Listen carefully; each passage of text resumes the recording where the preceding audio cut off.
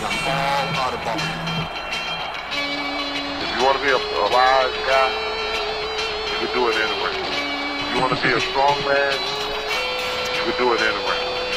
If you want to be an Indian chief, cowboy, you can do it in the ring. You can't do it in the mall. The most electrifying line in sports entertainment today. If you smell what The Rock is cooking, beat me if you can survive if I let you. I'm figuring and thinking there's nothing gonna stop the Macho Man Randy Savage now. I'm the man, I'm the icon, and yes, you can't bow. I am God. The number one show on the net that leads to the best in your head like Goldberg Net. For the punks and the perverts, this is not a work with Terry Funk and Knox Baker. Jack Inchman and Barney, they got the cheap heat, so sit back and have a seat. They got questions from the fans, in your head is the man from Australia to Japan. Jake down the road, don't care about the first coast up the Mississippi.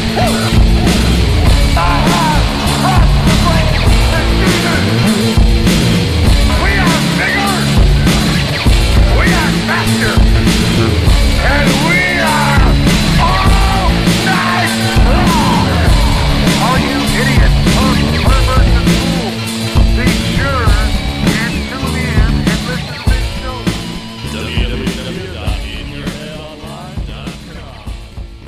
Well, welcome to In Your Head Wrestling Radio. I'm the internet icon, the pride of the Pilgrims, most honest man in all of podcasting, Jackie Jones. And joining me right now, he might be wondering why after that intro. I don't know. He's New York best-selling author, wrestling expert, New York Times best-selling author, TV producer, and he's also the father of the great Dylan Mars Greenberg. Well, you have Keith Elliott Greenberg here. It's very cool to have you with me. Pleasure to be here. I didn't realize that your fandom extended to Dylan. You're clearly a fan of Trauma, right? Yes. I've interviewed Dylan many times on my horror podcast, and I'm friends with Dylan. So I want to bring that up. Yeah.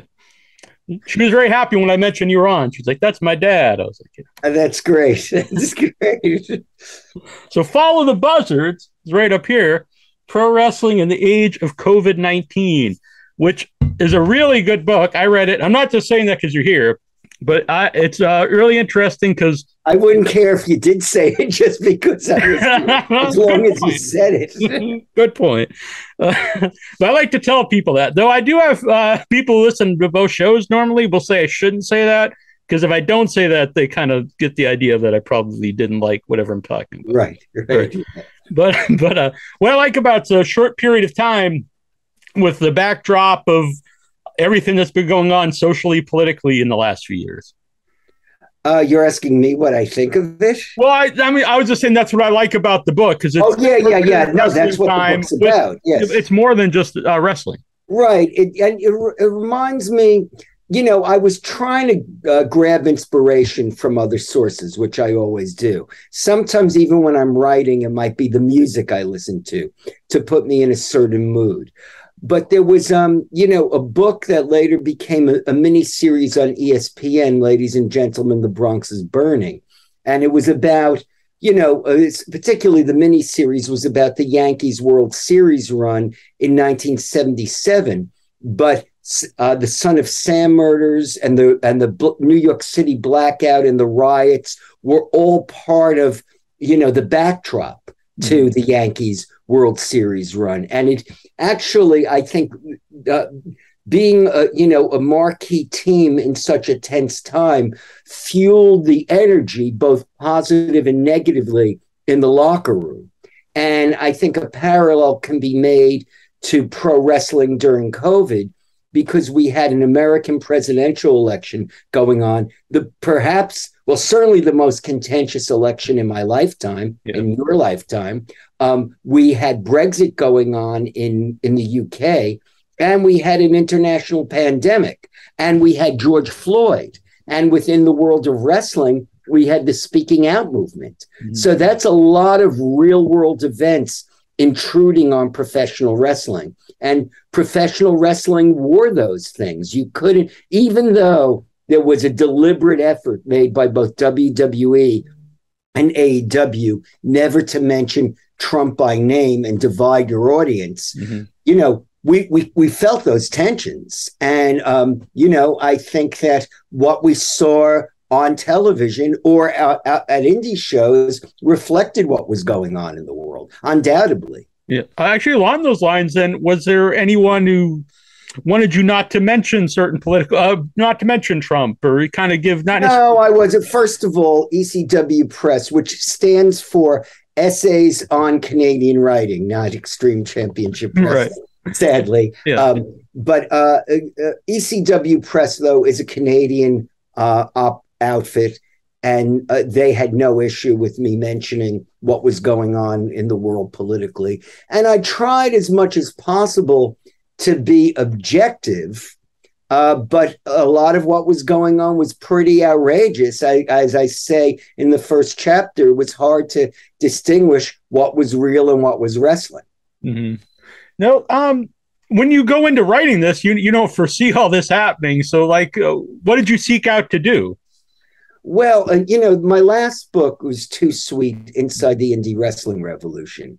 And that culminates with the first AEW Dynamite taping. And you have Joey Janela, Marco Stunt, Orange Cassidy, and Jungle Boy leaving a GCW show, an indie show in Asbury Park, and then driving down to Washington, D.C. for the premiere AEW Dynamite broadcast. And I'm like, okay, this is a cliffhanger, because if, you know, this is read 50 years from now, how's this going to end? And so I asked the executive editor, Michael Holmes, I said, I really need to write a sequel. And, you know, we came to an agreement. You know, I signed a contract, and then COVID hit. By the time I was done writing the epilogue, we were in the pandemic. And so I said, that's going to be the book. It's going to be pro wrestling in the age of COVID-19. And I was kind of hoping that, you know, I could compact everything into 2020. You know, by 2021, we had a vaccine. I thought that maybe COVID was ending, but COVID still went on for a while. You know, we still were watching WWE matches from the Thunderdome. You know, there still weren't, you know, full crowds anywhere. I went to WrestleMania in 2021, and it's in the book, when, you know, maybe 30,000 of the fans that we saw were actually wooden cutouts in the football stadium in Tampa. So it was still very much the COVID era. Now, look, two of my friends have COVID currently, but it's not the same as when, you know, there was a fear that you were going to end up in the hospital on a ventilator. And I think that's largely because a lot of people are vaccinated, even though a guy in Queens just told me that the vaccine gives you pancreatic cancer. Yeah, as someone on social media, I see a lot of very bizarre outlooks on everything. Not just the vaccine, but it's very strange times. Indeed. So, what you've done a lot of books, you know, about longer periods of time. I always wonder, because I actually like wrestling books when they are a shorter period of time, because you get so much detail. But what's the difference when you're writing like someone's whole, like, not their life story, but their career over like decades? I mean, it's a really great question, and I've never been asked that before. But let's compare this to when I wrote Ric Flair's autobiography. Well, you know, Ric Flair has done a lot in his career. And even at the time, the book came out in 2004, you know, Ric Flair's career was, you know, 30 years long, and he had done more than virtually anybody else. I mean, many times he wrestled twice a day. So I couldn't say, you know, and then Tuesday in Greensboro and Wednesday in Columbia, South Carolina. 3,000 pages. Right? 3,000 pages. And I remember at the time there was a fan who had compiled a Ric Flair record book, but he wouldn't let me look at it. So I wasn't able to use that resource. Whereas when I wrote Superstar Billy Graham's book, there was a fan who had a Superstar Billy Graham record book who was extremely generous, and he got an acknowledgement, for doing that. So in that case, I mean, Mick Foley described the book. He said it was almost like Cliff Notes of Ric Flair's career. It was, that was his, when he spoke to me, that was his one criticism of my work. And it's a vast career. So, I wasn't able to detail it as much because you have to make it readable. People, people want to read a book for pleasure. Yeah, there was a coworker of mine when I was at America's Most Wanted who said he read the Ric Flair book on a plane going from Washington, D.C. to L.A. That's what I want. I want people to be able to either take this book and savor it, read a chapter, put it away, do other things, come back to it, because, parts of it are self-contained. But I also want someone to be able to pick up this book, go on a long plane ride, and when they're landing, shut the book and go, that was a great experience. Mm-hmm. Well, what's the feedback been like so far for... Well, I haven't gotten a ton of feedback because it's not actually really... The book comes out technically next week. Mm-hmm. And so, I go on Amazon every day and look for my first review. Goodreads, I've gotten a couple of reviews on there. And I will say this, I can respect when the criticism isn't mean-spirited and it's productive. I can actually respect it. Like somebody on Goodreads had a criticism that I spoke about the speaking out movement, and I deliberately did not mention any of the accusers' names because I took the approach, if you're working in the Special Victims Bureau at the police department, you don't mention a possible victim's name because then you're re-victimizing them. And I certainly wouldn't want people to see a name in a book and contact the person and say, you're a liar, you made it up, and re-victimize a sexual assault, possible sexual assault victim. At the same time, I didn't want to name every single person who was accused of some type of impropriety and ruin their careers, particularly because a lot of these people have resumed their wrestling careers.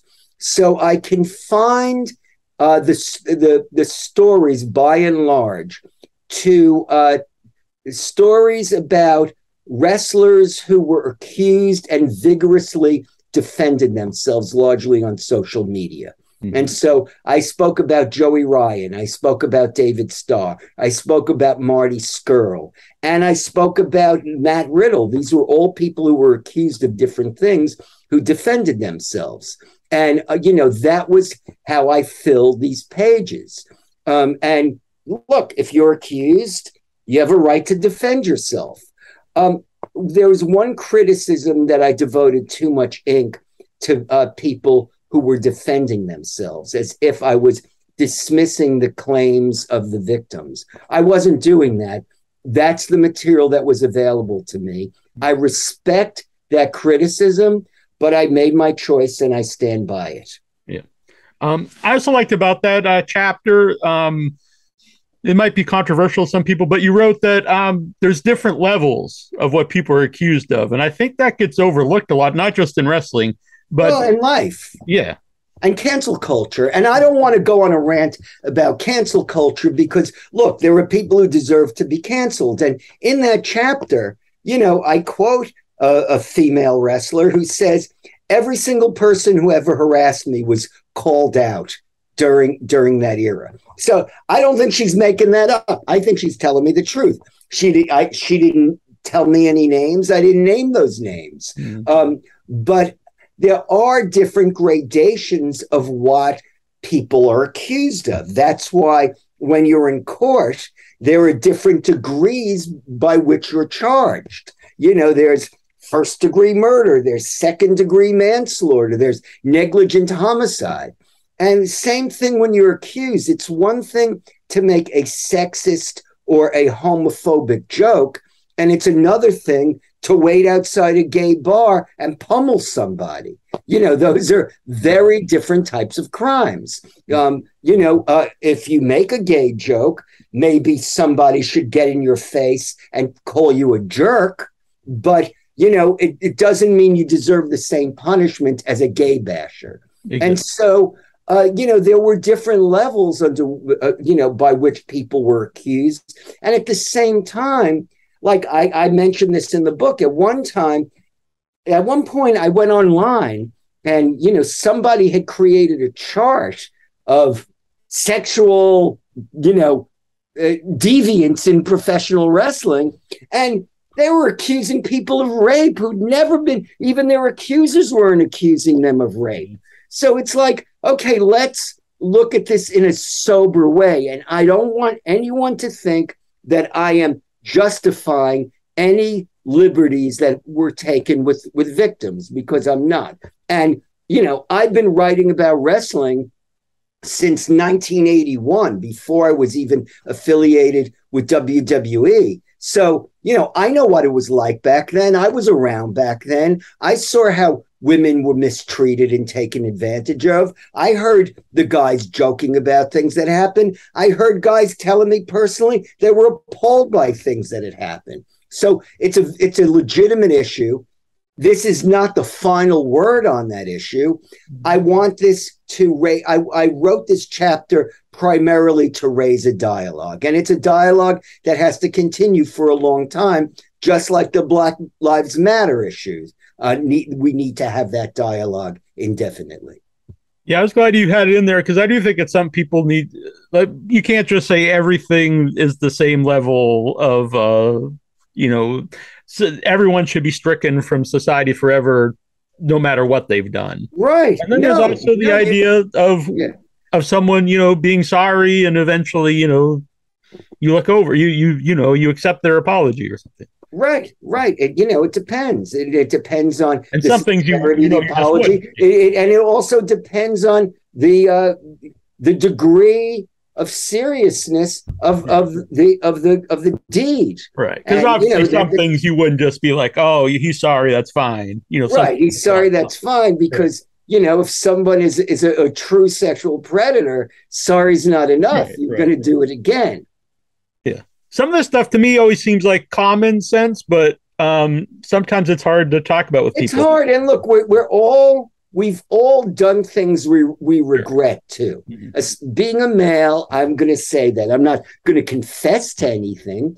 But, when you write about this stuff, you think about things you've done in your own life or attitudes you've had at different times. And I've thought, Jesus, I was pretty backward in my perspective at that stage. Oh, maybe that wasn't the wisest thing to do. That person must have felt pretty lousy. I mean, that's human nature. You're supposed to grow as a human. Just as I am no longer insisting that Bruno Sammartino was better than Roman Reigns, right, even though they both had their time. You don't stay stuck on things. You evolve. You develop a taste for other things. Yeah.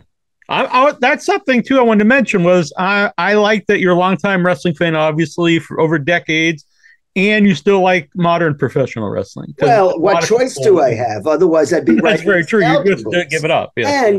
And you know what I'd be doing if I was even invited on a podcast? I'd be doing a nostalgia act. Right. And I don't want to do a nostalgia act. I don't feel like, even though I am an older guy, I don't feel like an old guy. And so I don't want to talk about the 70s and the 80s. Right. And, the Attitude Era. That's when everybody, the curtain was open way too much. I liked it in the old days when it was guys in tights and boots. Now, look, there's a beauty in that too. And I can watch, Nature Boy Buddy Rogers versus Lou Thesz on YouTube and enjoy that immensely. Just like I can watch a great Ring of Honor pure match and enjoy that immensely. And I can get joy out of a comedy match. I think that Sami Zayn is doing some of the funniest stuff he's ever done in his career, and I can find value in a death match too. And a lot of people disagree with that. Yeah, that's part of the reason why I like wrestling is there's all the different. I like a lot of the goofy silliness that I grew up with and stuff. Right. I love Orange Cassidy today,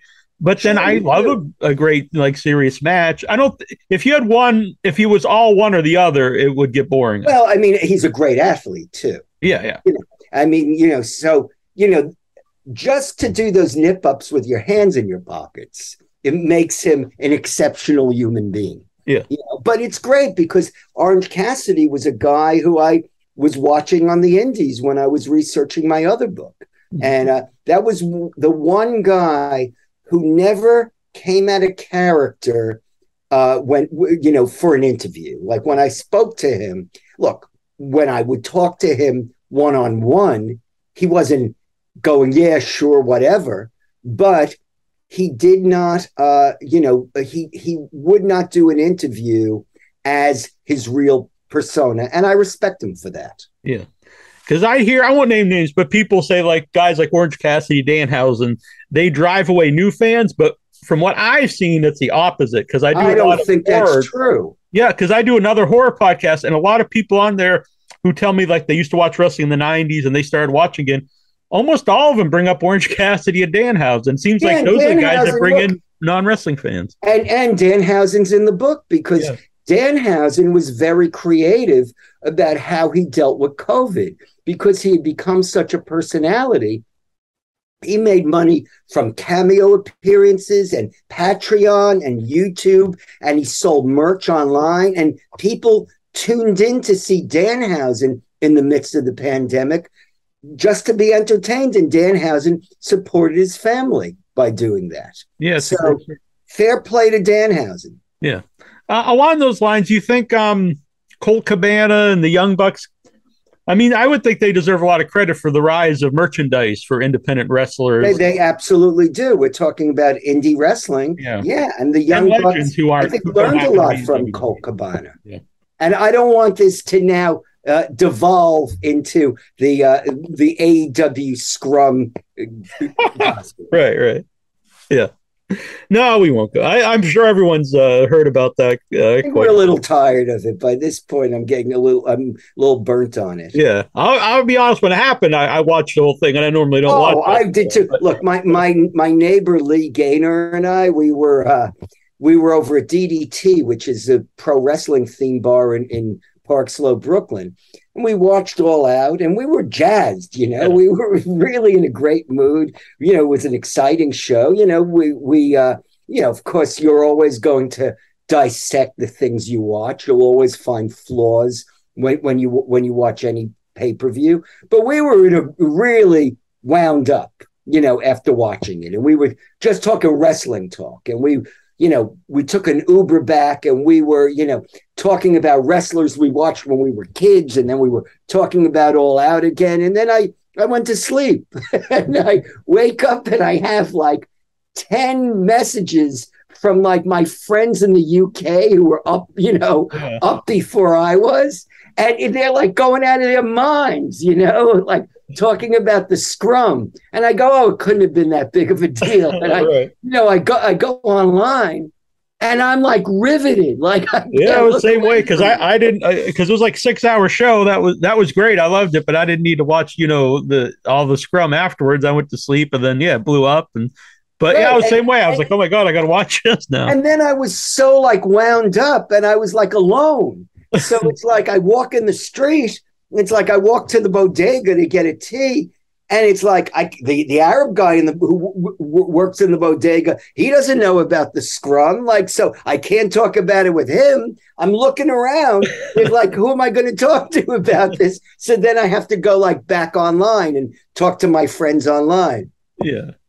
So I won't ask about that, but we'll ask. Do you think that's the end of CM Punk in AEW? I don't know. I really don't know, and I don't like to speculate. Look, I worked for WWF's magazines when Stone Cold Steve Austin walked out, and I heard he breached his contract, and we're gonna write articles about him and expose him for what he did to us. And Stone Cold Steve Austin was back, right. So who knows? Yeah. I will say, I I was sad because I'm a Punk fan. I actually like all I those am guys. too. I'm a Punk fan. Yeah. I've been a Punk fan, since the beginning. Of course, I'm a Punk fan, and I'm a fan of the Young Bucks. Yeah. I mean, it's not all or nothing. Right. Yeah, but I'll say the last few weeks I thought it's been great TV. So if at the worst case those guys aren't around anymore, the show is still really good. Well, here's the deal. I mean, who was it? Eric Bischoff wrote that book that says controversy breeds cash or something. Yeah, creates cash. Everyone was pretty wound up after that media scrum. Yeah. And it was a very exciting show, by the way, All Out.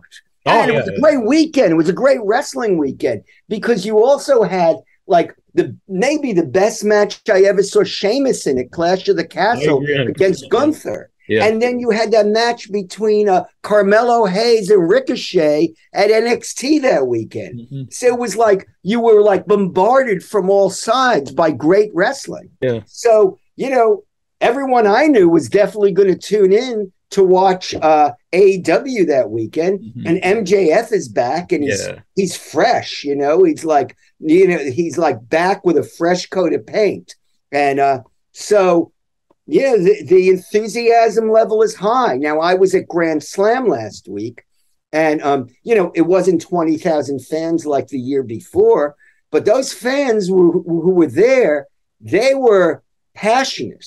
Mm-hmm. And 12,000 fans is a good house. Right. And those fans were into it, and those fans didn't walk out and say, all right, I tried it, I'm done. This wasn't Pro Wrestling USA in like the mid 80s when the NWA and AWA ganged up and they said, we're going to put Vince out of business. And I went to a couple of those shows at the New Jersey Meadowlands. The first one, everyone was really riled up. The second one was pretty good. But like the fourth or fifth show, people were like, oh, this is lame. I'm not going to do I'm just going to WWF now. Yeah. But so back to your book then, you're saying, you're in the crowd, everyone's into it. How the first show you went back with a crowd after the pandemic or with no crowds, what was that experience like? That was a GCW show. And that was outdoors. It was the summer of 2020, and it was outdoors in the afternoon in a park in Indianapolis. And a lot of the wrestlers, as I recount in the book, they'd been sitting at home just like the fans were. And so, they knew they were going to be in pain that day because they hadn't bumped for 3 months or so. And they couldn't wait to get in the ring and get, hit someone and get hit back. And the fans, of course, were starving for wrestling. So it was exhilarating. And, that was still a weird time because we didn't have a vaccine yet. Yeah. And we wouldn't have a vaccine for a while. And we weren't quite sure what was safe and what safety measures were necessary. There were sanitizing stations all over the place. At one point, a wrestler rolled out of the ring after his match and held his hands out to the timekeeper so he could get a squirt of sanitizer. People were wearing masks sitting on the lawn outside. There were pods of people sitting in groups of like 4 to 6, and then, a lot of empty space on the lawn, and then other pods. And, people, everybody was trying, they were trying to do it safe. Mm-hmm. How do you think like highlights of that era will be handled? Like to show highlights of that WrestleMania with like the fan, like especially as the years go by, it's going to look very odd. I mean, I think more about WrestleMania 36, which was pre-recorded at the Performance Center. Yeah, that's what I mean with the fan going on. Yeah, I mean, that's really, I don't even know if I could watch that now, and Drew McIntyre, I didn't get that quote from him, but I quote someone else I quote an article where Drew McIntyre was interviewed. And he said, it was pre-recorded, so he didn't even know if he won the championship officially until he saw it with his own eyes, and he had to watch it at home. And then he took the belt out. He's like, well, I'm really the champion. It's real. It's unfortunate he won it during that period because I think it definitely hurt, him as, getting the title for the first time during that period. I don't think it would have done well for anybody. No, of course not. Of course not. But he's really rebuilt himself up right now. He's really over again. I mean, you talk about, here's a guy who was, part of 3-man band, Yeah. I mean, so he really has, rejuvenated himself year after year after year. It's strange, but then you look at the 2 cinematic matches at WrestleMania 36, and that was an admirable burst of creativity from WWE during a time when they were being criticized for not being creative, for being stodgy. And, you had, and look, I say this in the book, so I'm not making this up as I speak. And I've said this on other interviews. You had the Bray Wyatt match against John Cena, and that was like watching Eraserhead. And then you had, the movie of films. What was it? The Boneyard match between The Undertaker and AJ Styles. And that was like watching John Wayne in True Grit. So, you had 2 very different types of cinematic features in that WrestleMania. And maybe that's what that WrestleMania will be remembered for. Yeah, I think that probably would be what you'd show highlights of, because at least like there's a cool visual, The Undertaker, with the fire behind him and stuff. Right. As opposed to... And then his old symbol is up flashed on the barn and his music plays and he drives off, on his motorcycle. I mean, it was pretty cool. Yeah, yeah. Now, and then you had AEW doing the Stadium Stampede. I'm a big fan of that. Yeah. And it was fabulous. Yeah. It was, and that was one of the best things I saw all year round. I agree 100%. I was glad you were into a lot of these things. And then you had Jericho and MJF. They did that song and dance routine. I was also a big fan of that. Yeah. I thought it was very amusing. Yeah. And again, it's COVID time. Right. So you're working with limitations. Yeah. Yeah. If it was just on this week, I don't know what I'd think about it, but it was a bizarre times. And yes, it was. That's a good question. Like if they did that this week, I don't know if I would like it as much. Yeah, I don't know. Yeah. I would be very I would boggle my mind, I think. Yeah. But yeah, I dug it. I do think I differ with you on the Thunderdome. It was something about I couldn't get into, but you were into it, so that was good. Whatever, you know what? Yeah. I'm trying to be objective. I will agree that they try to do the best in a bad situation. Right. Look, I'm trying to be, when I write these books, I'm trying to be objective, and I've never been the kind of fan who likes to bash and criticize. And like I remember when I was writing Flair's book, I was in the car with Flair and Triple H.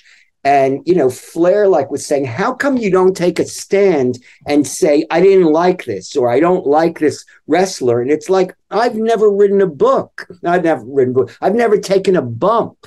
So how qualified am I? I don't know what challenges that person has. Maybe the limitations are on his opponent. Maybe it's just the chemistry between the two of them. But I don't want to bash something that I can't do. Mm-hmm. I think that's good. As I've gotten past my 40s, I try to take that for everything. Because also it's very negative online. People hate every movie or TV show, right? Even if they don't watch it. It's like, well, why not just talk about something you actually like? Is probably a better thing. When I wrote this book about the death of John Lennon in 2010, there was one guy who kept going online and writing terrible things about the book. And I know it's the same guy because he used the same term. He said logistical nightmare. Uh-huh. 3 people do not give me 1 star and use that term logistical nightmare. It was the same guy. And I remember I said to my friends, which I didn't have to do with Too Sweet. With Too Sweet, the positive reviews were positive. I didn't have to ask people to write positive reviews. But I went to, my friends, Jesus, you have to write something nice about me here. I have 2 stars on Amazon. So my sister wrote something, and then she changed her. I said, what'd you do? You have the same last name as me. Change your fucking name.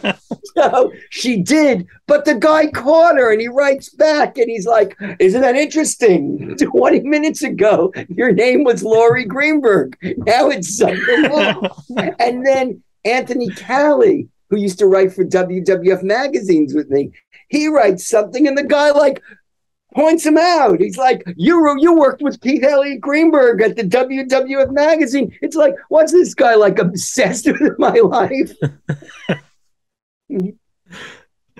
Jonathan Jackson, you're on Facebook. He had a question. Let me grab it real quick. Do you have any fun encounters with Vince Russo during your work with WWF magazine? Yes, Vince Russo's my friend. I'm not saying I agree with what he's created. Mm-hmm. We can disagree on that, but he's a good friend to me. He treated me really nicely. I feel I treated him nicely.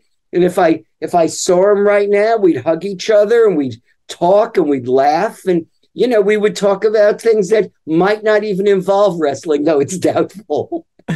Right. Yeah, I actually listened to an interview with you did with him a few years ago, or he did with you.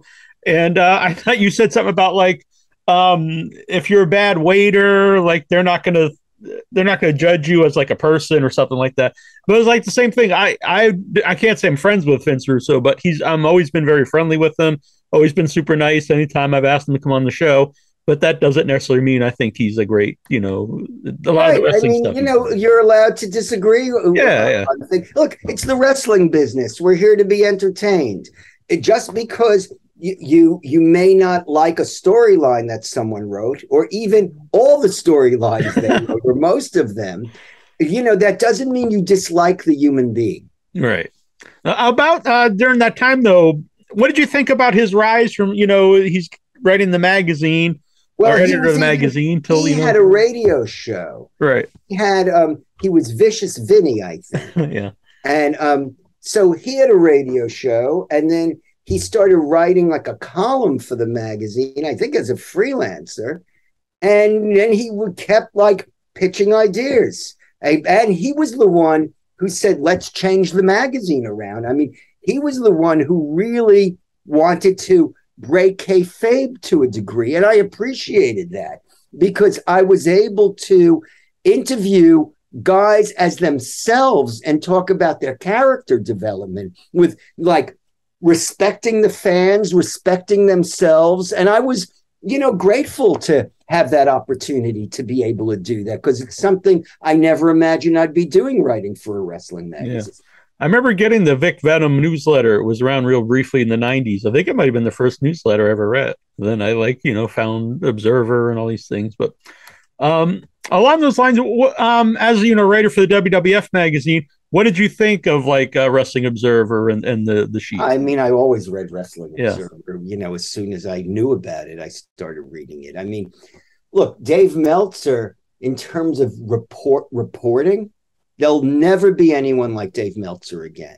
And like Brian Solomon, who wrote the book, who wrote the book Blood and Fire. Yeah. Also former guest on the show. Yeah, it was also, thanks to him, I've only written the second best wrestling book of the year, because his book came out. It's a very good book. Yeah. It's a great book. But, he says he thinks not only has Dave Meltzer written more words than any other wrestling writer, he thinks he's written more words than any writer ever. Because that's very possible. Newsletter's 7-point type. Yeah.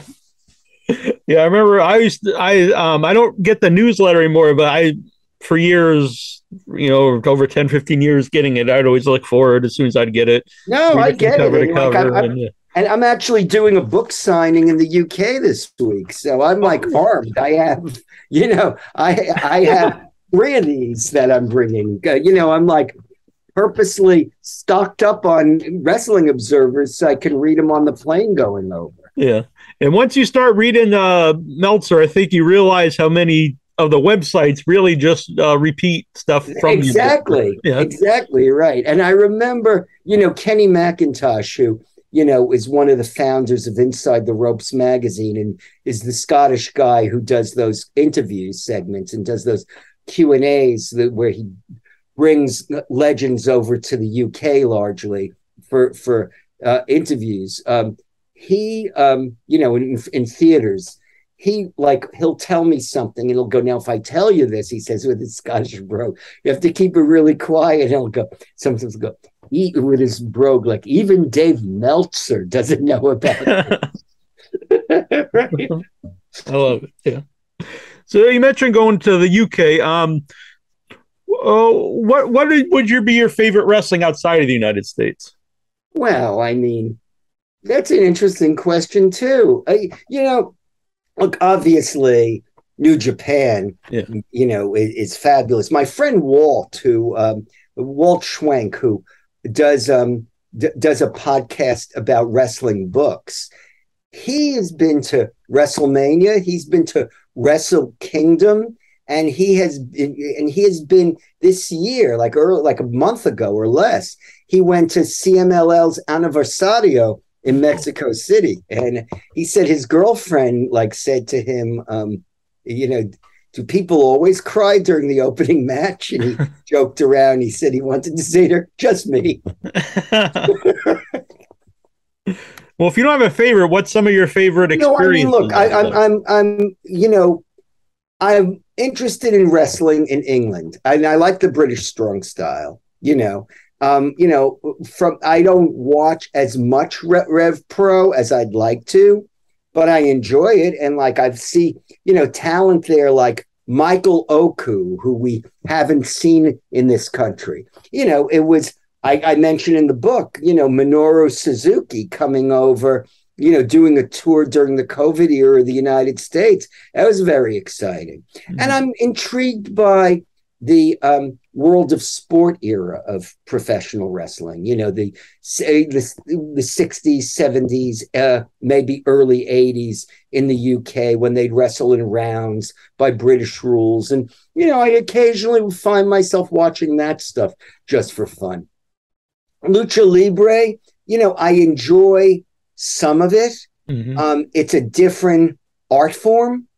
Even if they work opposite sides of the body, there's not always a lot of transitions between high spots, but when done well, or when tweaked for an American or a Western sensibility, it's excellent. I was at the Ric Flair retirement show, and there was a lucha match as a prelim, and you saw all these old timers who were just there for nostalgia purposes to, say goodbye to Ric Flair. And they were, out of their seats screaming for those luchadors, but you had, who was it? You had Rey Phoenix in that match. So, it was really, really well done. Mm-hmm.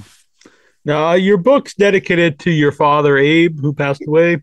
Yes. And so condolences. It's over a year ago, and he was senile, and he was in his 90s. Oh, well, so, he lived a long life. Everything should be taken in context. Well, I just want to say, what did your family think of you, becoming a writer in wrestling?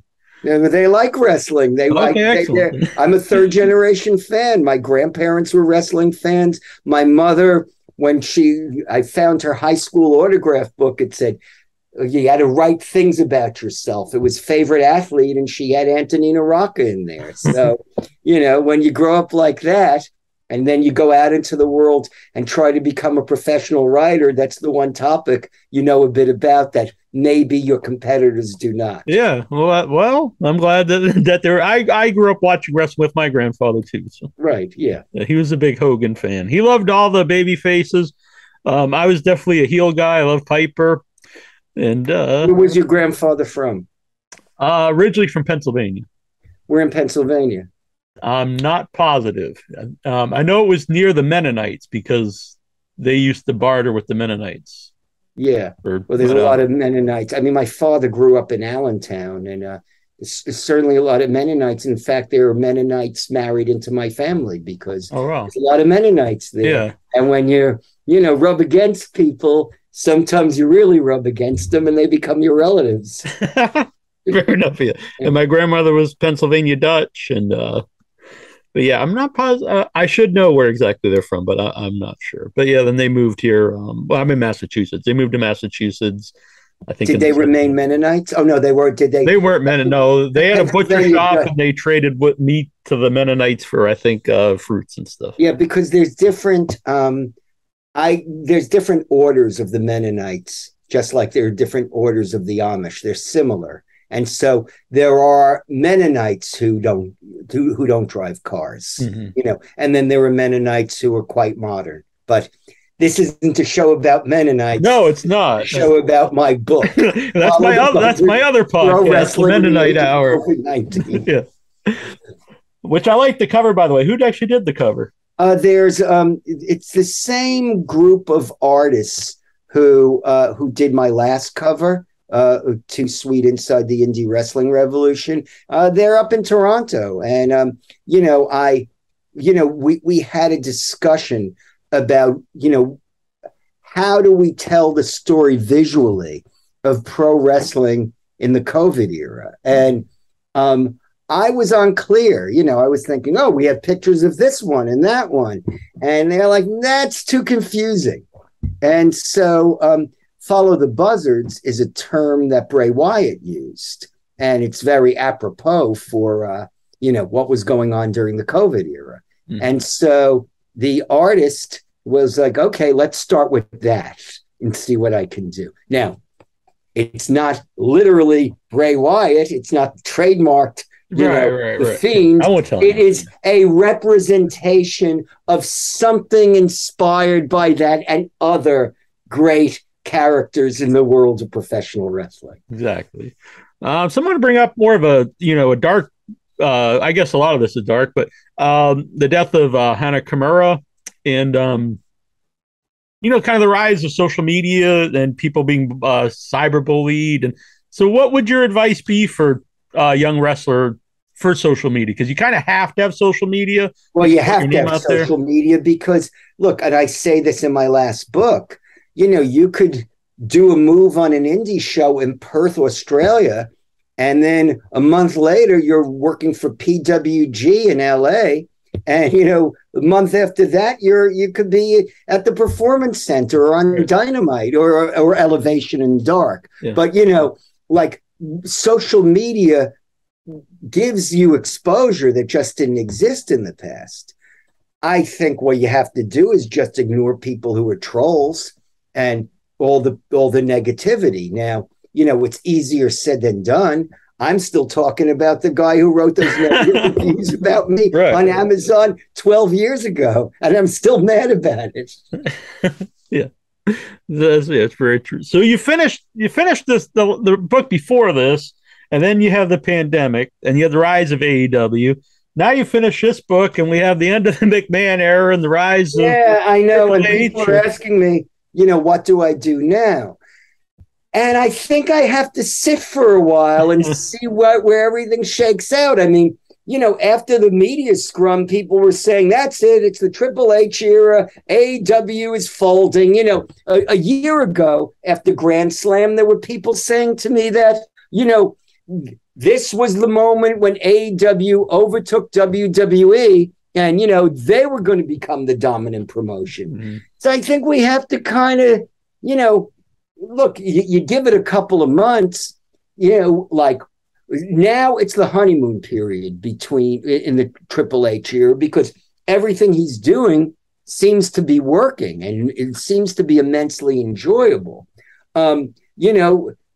Tony Khan, the last couple of weeks after that awkwardness at the media scrum, he's put on some good shows. Yeah. And he got a big cheer at Grand Slam last week when I was there. So he has to reevaluate and find his legs and, maybe delegate a little bit. So he has his own version of Pat Patterson backstage. Yeah.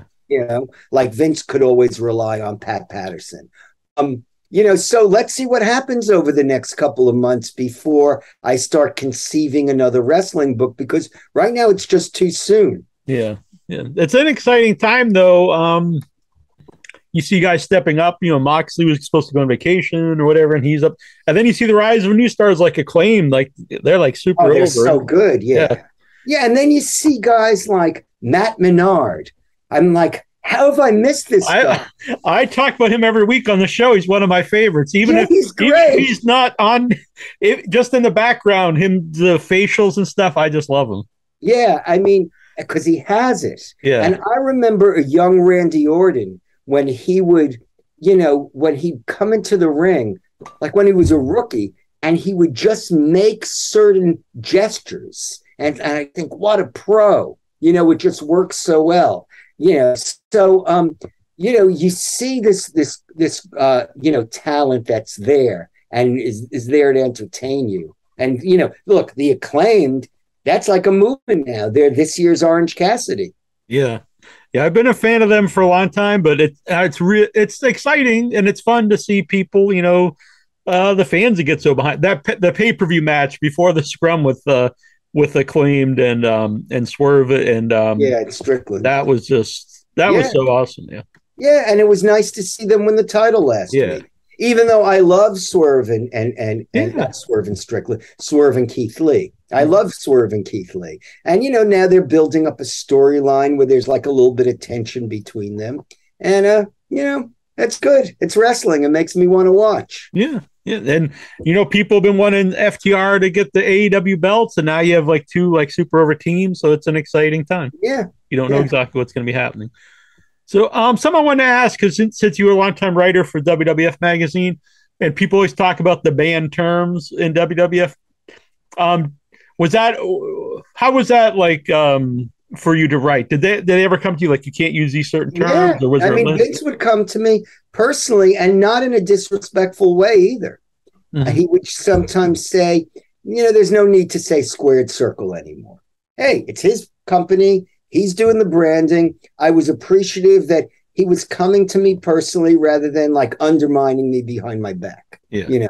But there'd be terms that we were told not to use. I'm trying to remember, did I have to write only superstars at some point? Maybe. I'm not sure. I think it was I think I still would write wrestlers sometimes. I would write grappler. I didn't get any, nobody ever complained about that. I'm sure they would have preferred superstar. I'd write titan. I mean, you have to like vary it up. I'd write, I might say combatant, gladiator, there's terms you can use besides the banned terms. Mm-hmm. I know that belt we couldn't say for a long time, but right. Sometimes when I go in, when I'll look at one of the old magazines I wrote for in the 80s and the 90s, belt is definitely in there. All right. And I saw that you have an Iron Sheik, I think 2 different Iron Sheik unpublished biographies. I do, yes. And I mean, look, I'll tell the story. There was 2008. I was asked to write the Iron Sheik's autobiography for WWE, and I remember it because we watched Barack Obama accept the Democratic nomination on TV. The Iron Sheik and I, and the Iron Sheik was using drugs at the time, and the book came out. Didn't come out. Went to the publisher. Simon and Schuster loved the book. And at that time, the Iron Sheik was on Howard Stern's. So there was, he was generating a lot of attention. And, and then, it went through WWE because it was a WWE imprint. And they were like, we can't publish this. And I was on the phone with a lawyer, and he said, can you sanitize it? I go, then it's not going to be the same book. It's the Iron Sheik. And then he kicked drugs, and I wrote an article about him for Playboy magazine. And then WWE came back to me, and now they were affiliated with ECW Press, the same publisher that's doing Follow the Buzzards. And they're like, well, we want to put the Iron Sheik book out now, but, you have to have him kicking drugs. I say, fine. So I got paid again. The first time when they canceled the book, they paid me everything they owed me. Now they paid me a second time to rewrite the book. Yeah. And I said, okay, now it's finally going to be published. And I was up in the office. We were like selecting photos, myself and Steve Pantaleo, who's in I guess consumer products, and he's co-wrote 2 versions of the WWE Encyclopedia with me and some others. we were picking out photos. We were having a good time. We were getting photos from the PWI archive, really good stuff. And then the word came. I was told it was not from Vince. It was from somebody very high up who said, "Has this help our brand?" Because there's stories about smuggling drugs into Canada and, riding around with Roddy Piper and then doing that, literally mashing drugs in a mortar and pestle, and the cops pulling them over and them paying off the cops, and the cop going to Piper, "Roddy, I'm only doing this because I love you." They're great stories. They're great stories. And, but they said, "Has this helped the brand?" And hey, I don't know. I mean, yes, I would love to read it. But So, but interestingly, A&E is doing a biography on the Iron Sheik, and they asked me to come on as one of the experts. Oh, cool. And so when I sat down to do the interview with the producer, Gil Knight, Gil had a copy of, a bootleg copy of the book. Oh, really? I'm going to have to go look this up. And WWE gave it to him. So I thought the book was embargoed. I thought the books had been burned. Yeah. And when I did Too Sweet and I was promoting that, a fan wrote me and said he paid $700 for one of those advanced copies of one of the books, and he resold it for $1,400. Now, I wouldn't do that because I feel that's not an honest way for me to right. Yeah. Do you have a case of them somewhere? You can just I wouldn't, Yeah. I can't bring myself to sell a WWF magazine that I wrote for. Right. I just can't do it. Yeah. But I can sell my current book because I'm supposed to do that. Yeah. That's pretty wild. Iron Sheik, the only guest that ever hung up on me. Well, but it was 2005. Yeah. It was actually before he was on Stern, and it was my most downloaded interview ever. And it's 5 minutes. And then I had him on a few years ago. It was a very nice interview. No one ever talks about it, unfortunately. But yeah. I actually got along with him quite well. Yeah. Yeah. Yeah. The last time I had him on, very, very sweet guy, actually. Yeah, he is a sweet guy, and he has a nice family too. I do want to mention to anybody within earshot, I have some events coming up related to Follow the Buzzards. On October 1st, as I mentioned, I write for Inside the Ropes magazine every month in the UK, and I have a column there. And that's part of the larger Inside the Ropes franchise. And when Kenny McIntosh brings people over to do these interview segments in a theater, and then people in the audience can ask questions. So on October 1st, I will be signing books at the William Regal event for Inside the Ropes in Glasgow, Scotland. October 2nd, at another William Regal Q&A, I will be signing books in Manchester, England. And then on Wednesday, October 5th, I will be signing books at a Rob Van Dam Q&A in London. So that's for the people listening in the UK. Yeah. Well, I was just in England, and I met some listeners of the show in London, so I know a lot of people. Yeah. So I hope they show up. Yeah. And I'm hauling this massive wheelie suitcase full of books sell over there. And then on Thursday, October 13th. I will be having my release party and book signing at Lucky 13 in Brooklyn. That's known as New York City's only bikini metal bar. And there's a big space, and I was able to get access to that space because my oldest kid, Dylan Mars Greenberg, has shot numerous videos there. I'm a big fan of the music. Yeah. And then so that's Thursday, October 13th, everybody's invited. And then on Saturday, October 15th, I will be doing a signing at the Wrestling Universe in Queens, New York. And I understand the other personality is Dean Malenko. So very cool. We'll be signing that day. Yeah. Oh, well, that's a good time. Yeah. And Follow the Buzzards, Pro Wrestling in the Age of COVID-19 comes out October 4th, I believe, which is my mother's 72nd birthday. That's how they planned it. They did, yeah. They called me up to say, like, yeah, I think that's a good idea. But yeah. But no, I really like it. And again, not just because I really do like it. And I think people should check it out. All right. Well, thank you. Yeah, and I really enjoyed talking with you. Me too, as always. I don't think have I spoken to you before? No, it's for some reason it was going to happen a few other times for some of the other books, and some reason it never happened. But yeah, well, this was a good interview, so it was good. I appreciate that. We'll do it again. The whole hour. Yeah, we'll do it again sometime. Good. It sounds great. It's too bad you're not in New York. I'd love to see you at the party. Yeah, I would love to go to that. That'd be great. Okay, but we'll cross paths, I'm sure. All right, very good. Thank you. Great, thank you. I really appreciate it. Thank you. Bye. Andre the Giant. Andre was big. Yeah. It was not small. No. Andre could drink and he could fight. Drink, and a fight. Andre was big. Yeah. It was not small. No. Andre could drink and he could fight. Drink, and a fight. Andre the Giant. Andre was big. Yeah. It was not small. No. Andre was great. He was not bad. A great big heart and a great big man. Andre was big. Yeah. It was not small. No. Andre could drink and he could fight. Drink, and a fight. Andre the Giant.